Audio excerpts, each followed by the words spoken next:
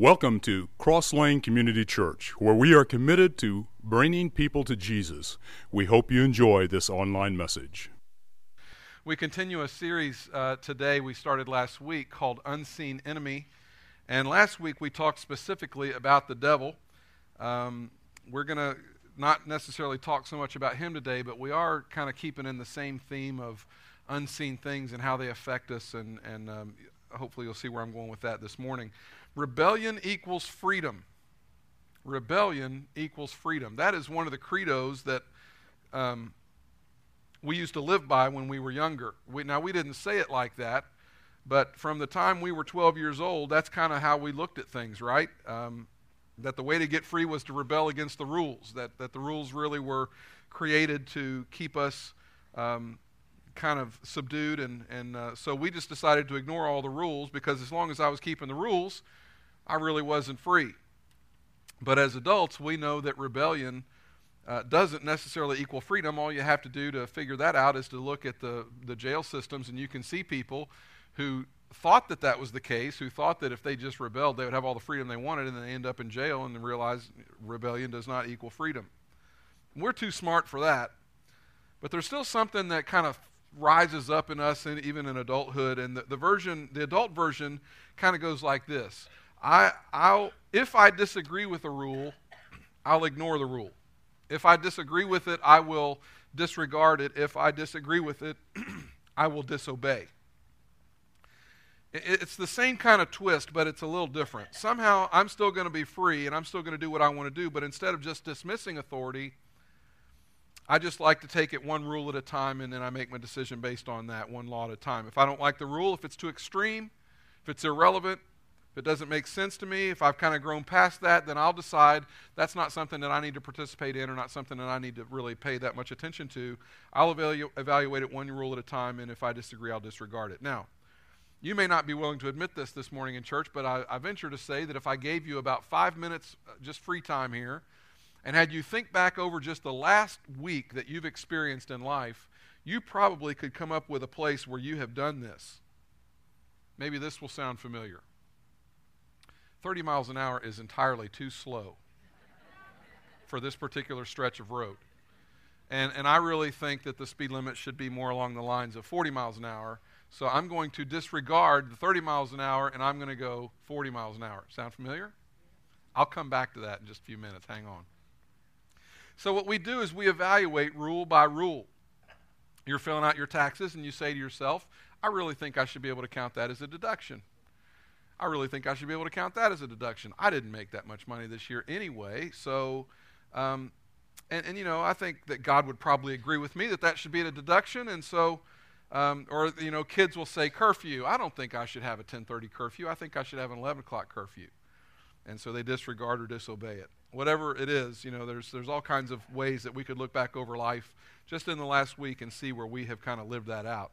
There are all kinds of examples where if we don't agree with it, we just disregard it. And we started this series last week with the big idea that there is an invisible world that is impacting the visible world. That it's not just what we see. There's some stuff going on behind the scenes and where we don't see that have a great impact on us. We talked about what Jesus and Paul believed, and we decided and we learned that both Paul and Jesus believed that there is a devil, and that it's not just God on one side, but that there's another side as well. And Jesus said that the devil is a murderer, and that the way he accomplishes his goals is through deception. Jesus said he's a liar, he's the father of lies, that the language that he uses is the language of lying. Now, I know that there are people probably even here this morning who would say to themselves, can you really be a modern Christian and believe in the concept of the devil? I mean, it just seems like that's something childish and something that we really wouldn't put that much faith in unless you put your faith in Christ and you start to understand that Jesus talked about the devil. And in John chapter 8, he basically named him for who he was and called him out. Today, I want to look at something that's a little different, and probably by the end of this message, I will have made some of you mad. Now, don't you love it when I start a sermon like that? I've known pretty much all week that somebody this morning is probably going to leave mad. You're at least going to leave and go home and have conversation over dinner, I expect. That's a good thing. I like that. I even kind of like it that you're going to leave mad, because it tells me you're thinking. And we'll just see how it goes this morning. Just don't throw fruit. That's the only thing I'm asking you. Just don't throw fruit. Today I want to talk about the subject of authority. I entertained taking the stage this morning to John Mellencamp's I Find Authority Always Winning, but I decided against that. Now, I'm like you. I'm all for authority, right, when I'm in authority. When I am the authority, I believe that everybody should obey and follow the authorities. I think that that's just the way it ought to be. I just like authority. I'm for authority. I think people should respond positively to authority when I'm the one that's in authority. Children, obey your parents in the Lord. I'm a parent. I kind of like that. I think kids ought to obey that particular command in Scripture that you should obey your parents in the Lord. I love that verse because I'm the one that's the authority in that verse. I think authority is great when I'm the authority. And like you, I think authority is great when it supports my decision. I like to be able to call the police. I don't like having the police called on me. I'm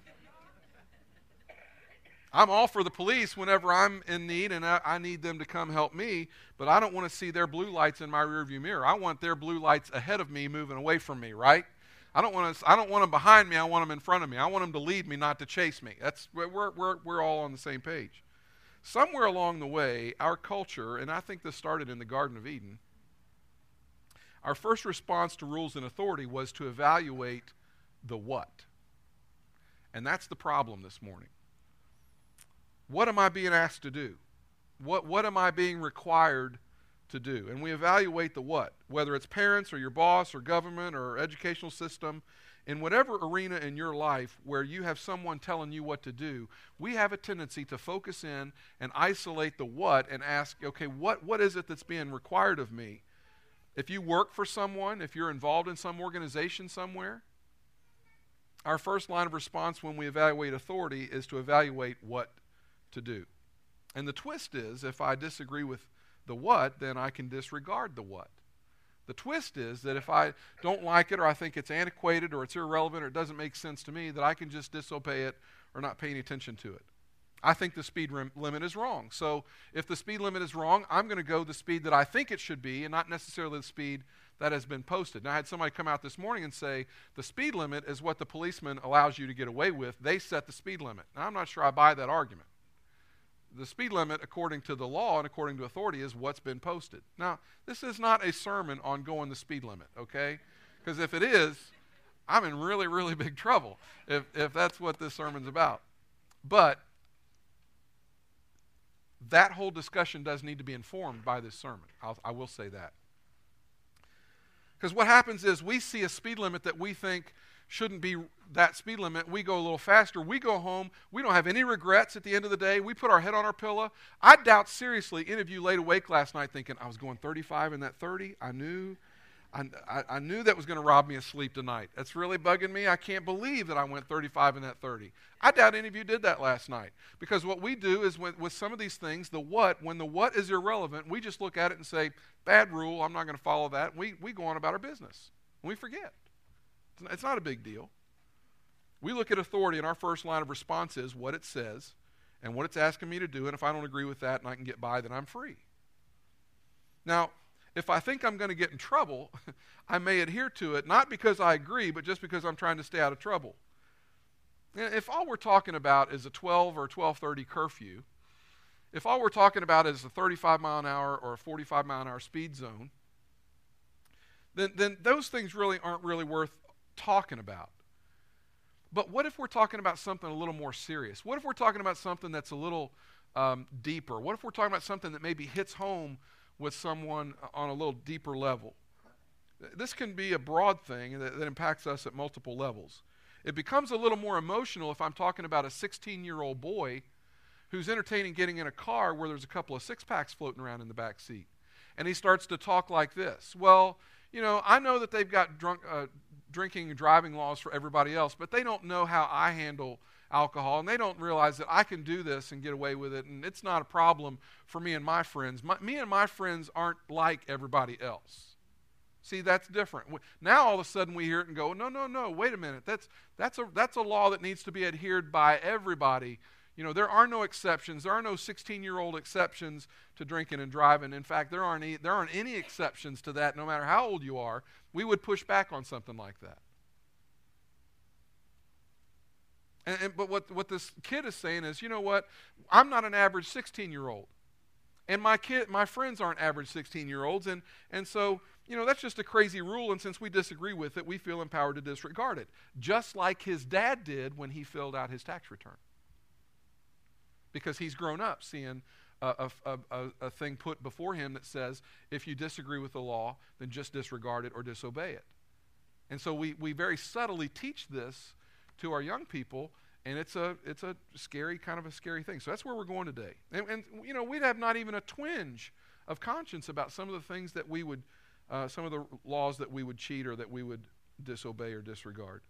Now, it's not a surprise that when you open the Bible, you find a little different paradigm than the one I'm talking about here. And I'm just going to let you know right now, some of you are going to want to push back today on these verses. I've already had it after the first service. I've had 2 or 3 conversations this morning of people saying, yeah, but what about, and what if, and they've kind of pushed, and I'm just going to say, go read Romans 13.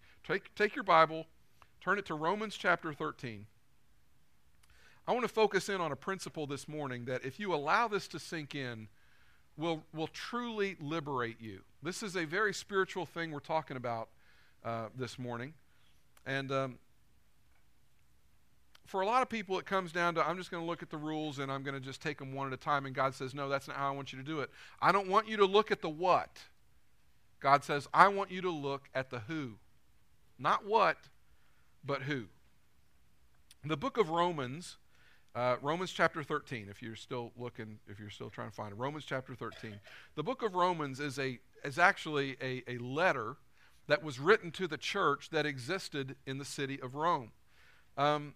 There were not a lot of Christians in the city of Rome. Rome was not a real hospitable place for Christians in the first century. That was a place that you could pretty much die. Guess who was the emperor in Rome at the time this letter was written? Does anybody have any idea? Nero. If you know anything about Nero, and if you don't know anything about Nero, I'm about to educate you a little bit and just let you know what a crazy man Nero was, okay? Nero, the book on Nero is, by some guys' accounts, is that he drank from lead cups so much that he eventually just went crazy. He was nuts. He burned Rome, set it on fire, and blamed it on Christians. He hated Christians. Absolutely could not stand Christians and was out to just completely destroy them in any way he could. Nero liked to watch sporting events in his garden at night. Sounds like fun, doesn't it? Sounds like a nice thing if you're an emperor and you can have gardens where you can watch sports. Problem is you have to have light to watch sporting events at night. So Nero achieved this by taking Christians and having them dipped in pitch, and then he would hang them in his garden and light them on fire. And that is how Nero watched sporting events in his backyard. Nice guy. That's who's in charge. That's who's in charge when this letter is written. So as you listen to me talk today, and as we read Scripture together today, it's very important that you understand that the emperor of the people who were reading these words, the emperor of those people was Nero. Nero, he had Christians fed to the lions. He had Christians crucified. He was a pagan. He was a horrible emperor. He had family members killed. He just was not a real stable guy. He was nuts, pretty much. He was the person in charge when these verses were written. So with that in mind, here's what Paul wrote to some Christians living in Rome about authority. You ready? Romans chapter 13, verse 1. Everyone must submit himself to the governing authorities. And you say, already we need a timeout. Don't you mean we should look at each and every rule and evaluate them one at a time and just do it that way instead of this blanket statement? No. Everyone must submit himself to the governing authorities. Okay, come on, Paul. You don't even know what's going on here in Rome. You don't know how crazy this guy is, and you don't know our lives are on the line here. Surely you can't be serious. And Paul says, no, this is a shift in thinking. I know you've gotten used to kind of taking them one by one and say, well, that one's okay, I'm going to obey that, but that one's not. I'm not going to obey that. I know that's how you've operated. But this is a shift in that whole thing. And I'm telling you, it's not about what anymore. It's about who. Everyone must submit himself to the governing authorities, for there is no authority except that which God has established. Nero is in charge. Now you need to hit the pause button right there and just let that sink in, because it's a little bit unbelievable that really this is enough to make you want to take Romans 13 and just rip it out of your Bible, right? I mean, this is one of those things. I'm not going to go there. I can't go there. I was going to give you an illustration, but I don't have time in it. I don't have permission. I might embarrass somebody. Let's keep going. For therefore, there is no authority except that which God has established. And then, it's like he realizes we're going to struggle with this, so he repeats it for us. The authorities that exist have been established by God. Now remember, these are people who have Emperor Nero. And Paul's writing these words to them, and they're being told that what they've got in place has been established by God. Paul, you mean, they want to push back. You mean religious authorities, right? You mean pastors and preachers and rabbis and priests and prophets and popes and people like that. You're talking about religious people, right? No, Paul says, no, authority. In this case, authorities that exist have been established by God. And he points to a principle that you will find throughout the Bible. And this principle will help you make sense out of life. This principle will help you really make sense out of history. Here's the principle. God always works through human authority. God always works through human authority. Good human authority, bad human authority. Righteous human authority, unrighteous human authority. God works through human authority. That's how God exercises his will on earth. And I'll give you some examples in just a little bit. Paul says, look, it's not about the what. It's about who. Because God exercises his will through human authority, that has allowed and that he has established to be in place. To which we say, the implications of that are kind of scary, because it sounds like to disregard the rules of my parents or my company or my coach or my government. The implication is that to rebel against those is to rebel against God. That by putting these things on the same line, you're making what I do a spiritual issue. You're making my tax return a spiritual issue. You're making what happens with me at school and my teacher a spiritual issue. You're making my boss and what I have to put up with at work, Brett, you're making that a spiritual issue. Surely that's not what you're saying. Verse 2. Consequently, he who rebels against authority is rebelling against what God has instituted. And those who do so will bring judgment on themselves. So God has established the authorities in your life. And as bad as, I want to do this, and we've all said that, I really wish I didn't have to do this thing. You're tempted to say, okay, God, I'm not going to do this because, it's irrelevant. I'm not going to do this because it doesn't make any sense. But God, I want you to know I love you very much. I want you to know that your word is important to me, and I love Jesus. And Paul says, we got to call time out because you've fallen for the big lie. You've fallen for the lie that this is about what and not about who, and you don't understand that God exercises his will through human authority. That's how God gets things done. And he says, let's evaluate this for a minute. Let's go back, because this all started in the garden. And what happened in the garden is that the serpent said, well, wait a minute. Let's evaluate this whole eat from the tree thing. I know God said that, but let's not think about God for a minute, and let's just think about the what. Think about the what. Did he really say you're not supposed to eat from this tree? And basically what he did was he made it look like it was an irrelevant, stupid command. You can't be serious. You're not going to obey. That's a silly rule. Why would he tell you not to eat from that tree? That doesn't make any sense. And what happened is Adam and Eve kind of got into this frame of mind where they said, well, now that you think about it, you're right. That, when I think about the what and not the who, well, yeah, that's stupid. And we've been paying for it ever since. And so God says to you and God says to me that this is a principle. This is that your attitude and your response to human authority is a reflection of your attitude and response to your Father in heaven. That your response to authority that you can see is a direct reflection of the response to the authority in your life that you can't see. That's the principle. And to think that somehow we could be under God's authority but out from under earthly authority is to be confused about what God says about authority in the first place. And we as Christians so much want to divide these things and not look at it that way.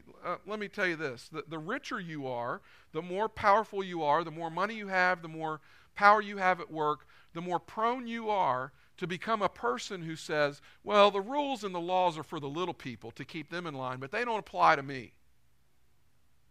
The higher you go, this is a principle that I try to operate under as a leadership principle I learned from John Maxwell. We practice this around the church, and I could spend a whole hour just talking about this one principle. It's the pyramid principle. The higher you go in an organization, the less rights you have.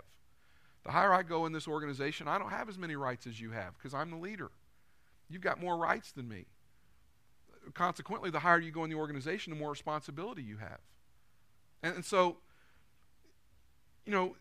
we get to the point where we think, well, I'm at the top. I don't have to do what everybody else does. I don't have to obey like everybody else does. And so the danger comes in that the more you have, the more prone you are to feel like you're above certain things.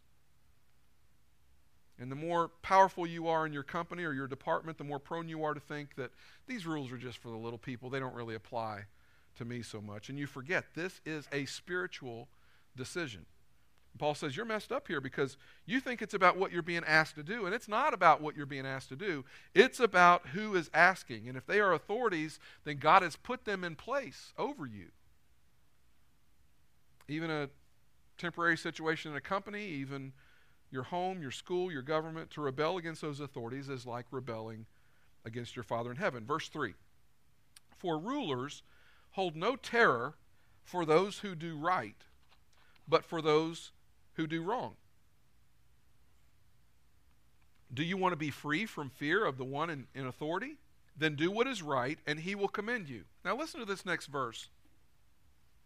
If you're a company president, or you're a government official, or you're in education, you're a teacher, superintendent, you're, principal, something like that, listen to this next verse. For he, which is the rulers, for he is God's servant to do you good. But if you do wrong, be afraid, for he does not bear the sword for nothing. He is God's servant, an agent of wrath, to bring punishment on the wrongdoer. I guarantee you, when they read this, they just kept saying the same thing. But Nero.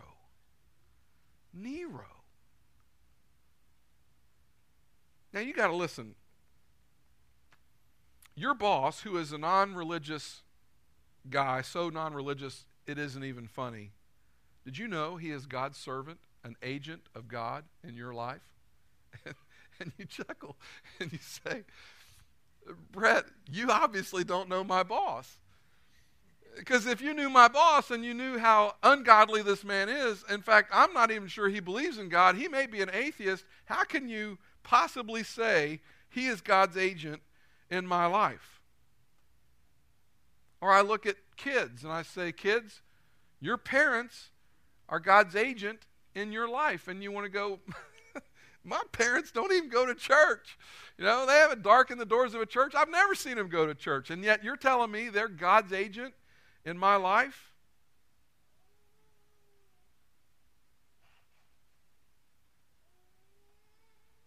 And so then, you got these Christians living in Rome, and they're under Nero. Because here's what Paul knew. God works through human authority, the good ones, the bad ones, that To rebel against the authority is to rebel against the people that God has placed in position over you. Well, Brett, I'm not even sure I believe that. Well, of course not, because we've been duped into believing that we can take these things one at a time and we can decide this is worth following, this one's not, this one has relevance in my life, this one doesn't, I'm going to ignore that one. You know what the flip side of this whole thing is? If you're a boss, you're God's agent to the people you work for. Think about that. If you are in a position of authority, you are God's agent to the people who are under you. If you're a public official, you're God's agent to the people who you've been given control and charged over to see to it that their needs are met. I'm a trained professional. Don't try this at home. I get hurt.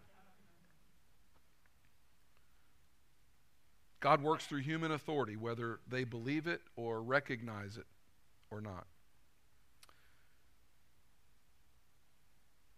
And so it's really quiet in the auditorium right now because here's what's going on. You're thinking to yourself, yeah, but what about? Yeah, but I've got this question. But as you're talking, what about this? I'm not sure. But Brett, he keeps going. Just hang with me for a minute. And I got told this morning that I need to do a Paul Harvey and give the rest of the story this morning. I don't think I do. I think what I got taught after people were leaving is that I didn't communicate this well enough, and I'm going to change something at the end, so we'll see. Verse 5, therefore it is necessary to submit. Now Paul knows what we're thinking. He knows that we're struggling a little bit. Therefore it is necessary to submit to the authorities, not only because of possible punishment. You see, that's what we do. We say, well, this is a dumb rule, but if I get caught, that's going to cost me a lot of money, and I don't want to get caught, so I'll keep the rule because it's, even though it's stupid, I'll do it. And just let me, for me personally, can I just say, get this off my chest, and this is the beauty of being the preacher sometimes, you get to just use the pulpit and vent for a minute. Can I just say that the overpass at Jadcor, 30 miles an hour, that is ridiculous. Yeah. Ridiculous. I mean, I'm always late taking my kids to school, and I come over that overpass, and I know it's 30 miles an hour, and I've seen that policeman on the other side with his gun out, and he's shooting people with the MPG thing, and I'm like, ugh. And I can't stand to go 30. It's just 30 miles an hour just seems like you're creeping over that bridge. It's just like, come on. But I go 35. Do you know why? Because I've seen him on the other side at the bottom of the hill with his little miles per hour gun, his little jugs gun out, getting people going too fast. And I know he'll pull you over, so I go 30 miles an hour when I go over that. Now, if you told me in advance he's not on the other side, what do you think's going through my mind? Hello, 45 miles an hour.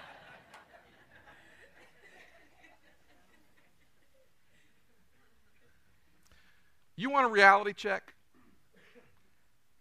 Ask your kids this question. Better yet, ask yourself this question.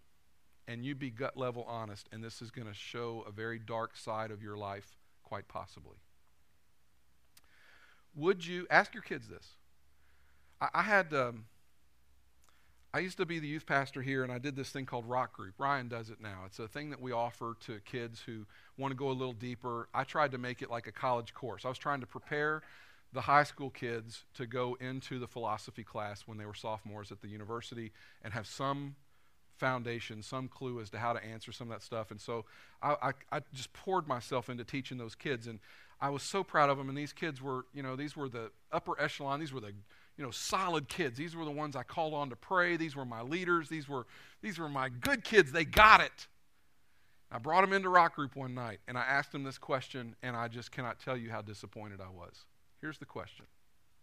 Would you smuggle cocaine from Colombia, South America to the United States for $1 million if you knew you wouldn't get caught?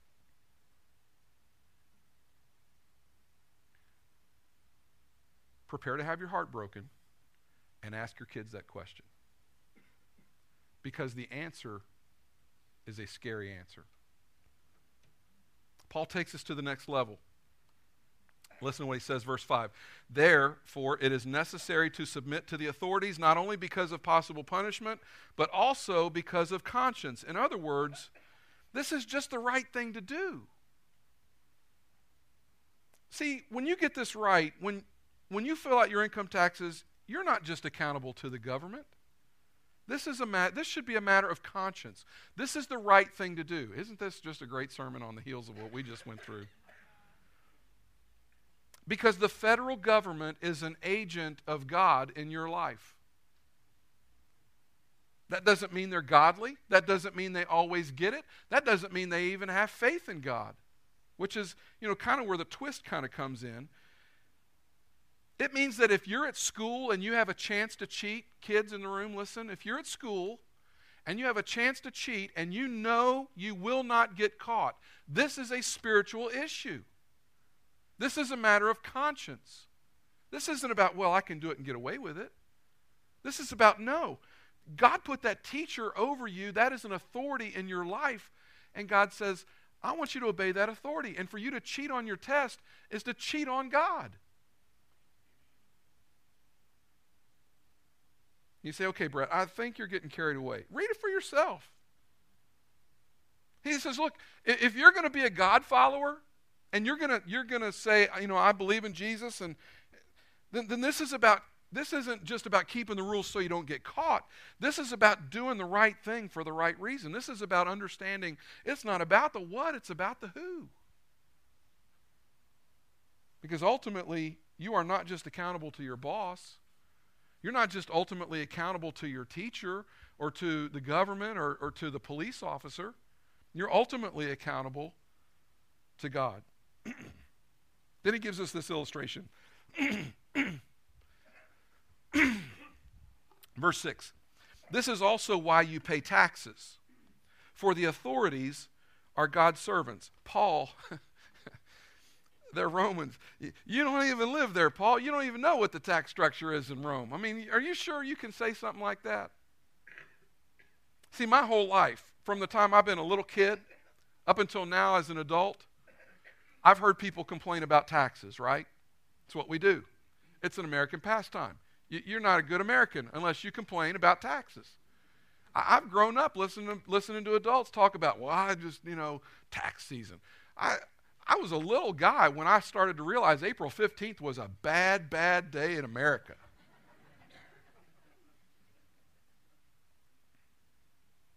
And just a little aside, if you think our tax structure stinks, the Roman tax structure was horrible. And see, here, if you don't pay your taxes, you get a letter. In Rome, if you didn't pay your taxes, you got a visit. Letter better than visit any day, okay? Because see, in America, if you don't pay your taxes, nobody comes and takes your wife and sells her to try and get money to pay off your debt. That happened in Rome.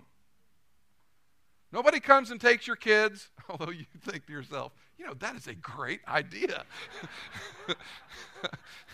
Sell the kids to pay off my tax debt. Man, what a Paul. I repent. I'm sorry. I love my kids. I do. Love my kids. I have great kids.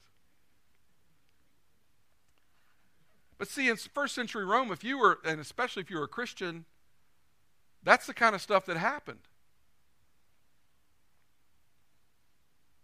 And Paul says, here's why you pay taxes. You pay taxes not because they're fair and just or because they're not fair and just. That has nothing to do with the whole thing. You pay taxes because the government that demands that tax is established by God, and it is the authority in your life. God works through human authority. Now, let me anticipate a question that you might be having right now. You might be saying, Brett, are you suggesting that we should never question authority? Because that's what it sounds like you're saying. No, question authority all the time. You should always question authority.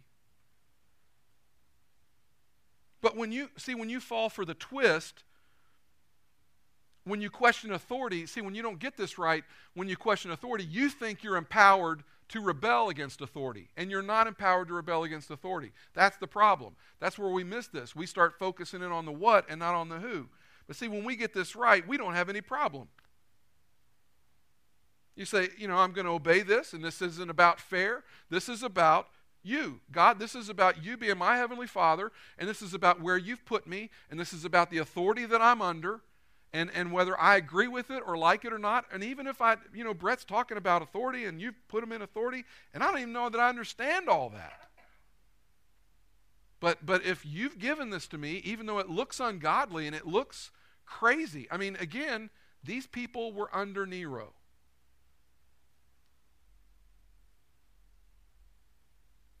And so, yeah, it's okay to question it and write letters and complain and say, this isn't right, and what can we do about this? But you have to understand that there is authority. It's not about what, it's about who. Now, as I've been talking, you're trying to poke holes in what I'm saying. I know you.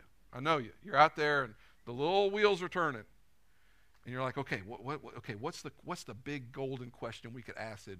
Just make him go tongue-tied. I got it. Here's one. What if a dad asks his son to rob a bank? What about that? Gotcha. Here's the answer to that. Those kinds of questions are built into this principle because, and that's what makes this so powerful. God works through authorities, and there are many examples in Scripture. Daniel, Paul, Jesus. When authority abuses their authority and works outside the law, you simply appeal to the next authority. And this is where I didn't do a very good job in the first service, so I'm going to try and do this better. Let's take the one I just brought up. A father asks his son to rob a bank. The son goes, I don't think I'm supposed to rob banks. I'm going to appeal to the next authority. Okay?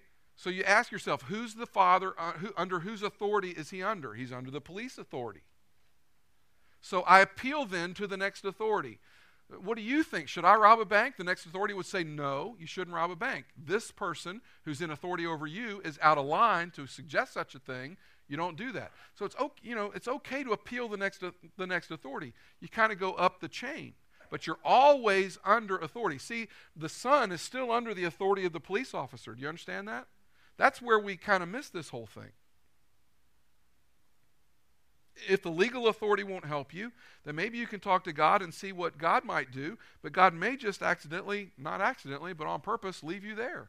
See, this is where this gets dangerous. If you fall into a thing where you're constantly taking them one by one, I'll do that one, I won't do that one, that doesn't make sense, I'm not going to do that one. When you come to the Bible, there are going to be certain things that you're going to read in here and you're going to go, children, obey your parents. Well, I like that. I believe that ought to happen because I'm a parent and I want my children to obey me. But this whole thing about love your wife as Christ loved the church and lay your life down for her, I don't like that. I'm not doing that. And so we take them one at a time and we kick some out and we keep some. And what it causes us to do is we start to live our lives in sin and we're not. And you know what? We can say, well, I love Jesus and I love the church and I love God and all that, but if you're not, God will never be your authority. God will never fully be your authority if you take these one by one and you live your life not recognizing I am under authority, period. It's not about the what, it's about the who. Let me close by saying this. There's a song that kind of goes like this.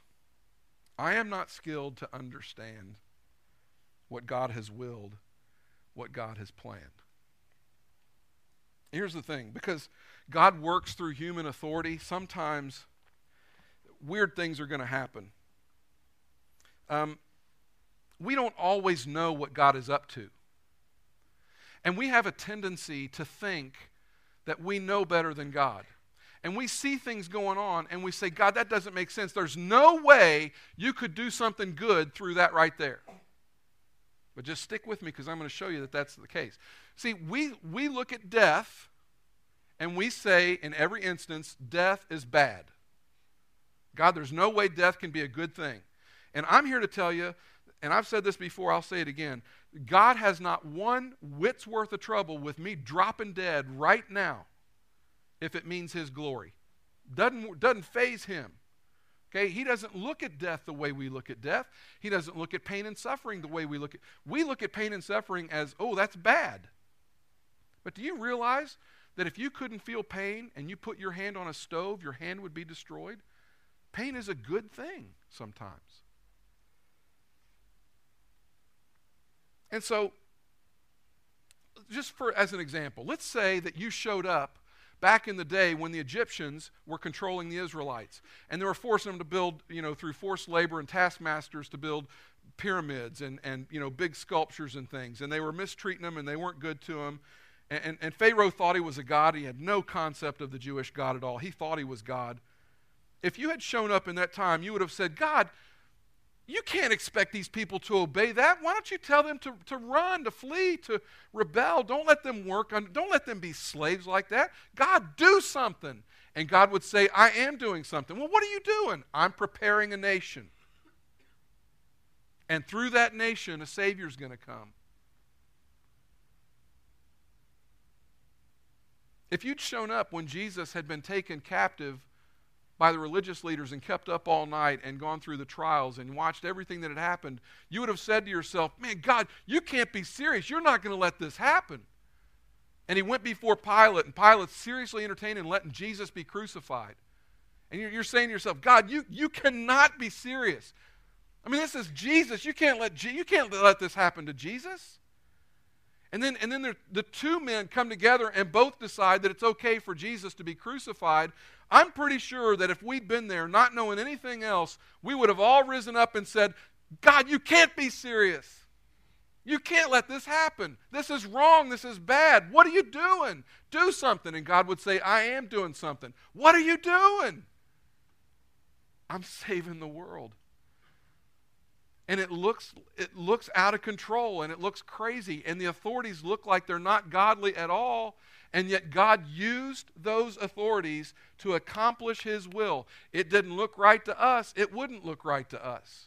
But just because it doesn't look right to you doesn't mean that you know everything that's going on. So what you do is you operate in faith, and you say, God, even when I don't understand, I'm going to follow you. Even when it makes no sense, and I look at the government, and I look at what I'm being told, and I look at my authorities, and I go, man, that's crazy. I'm just going to trust that they're your agent and that you're up to something in the world. You look in the Old Testament, King Nebuchadnezzar was responsible for a whole nation coming back to repentance. And at the time, Nebuchadnezzar didn't even believe in God. It's crazy. Christians should be the best citizens in the United States. I thought I'd get something stronger than that.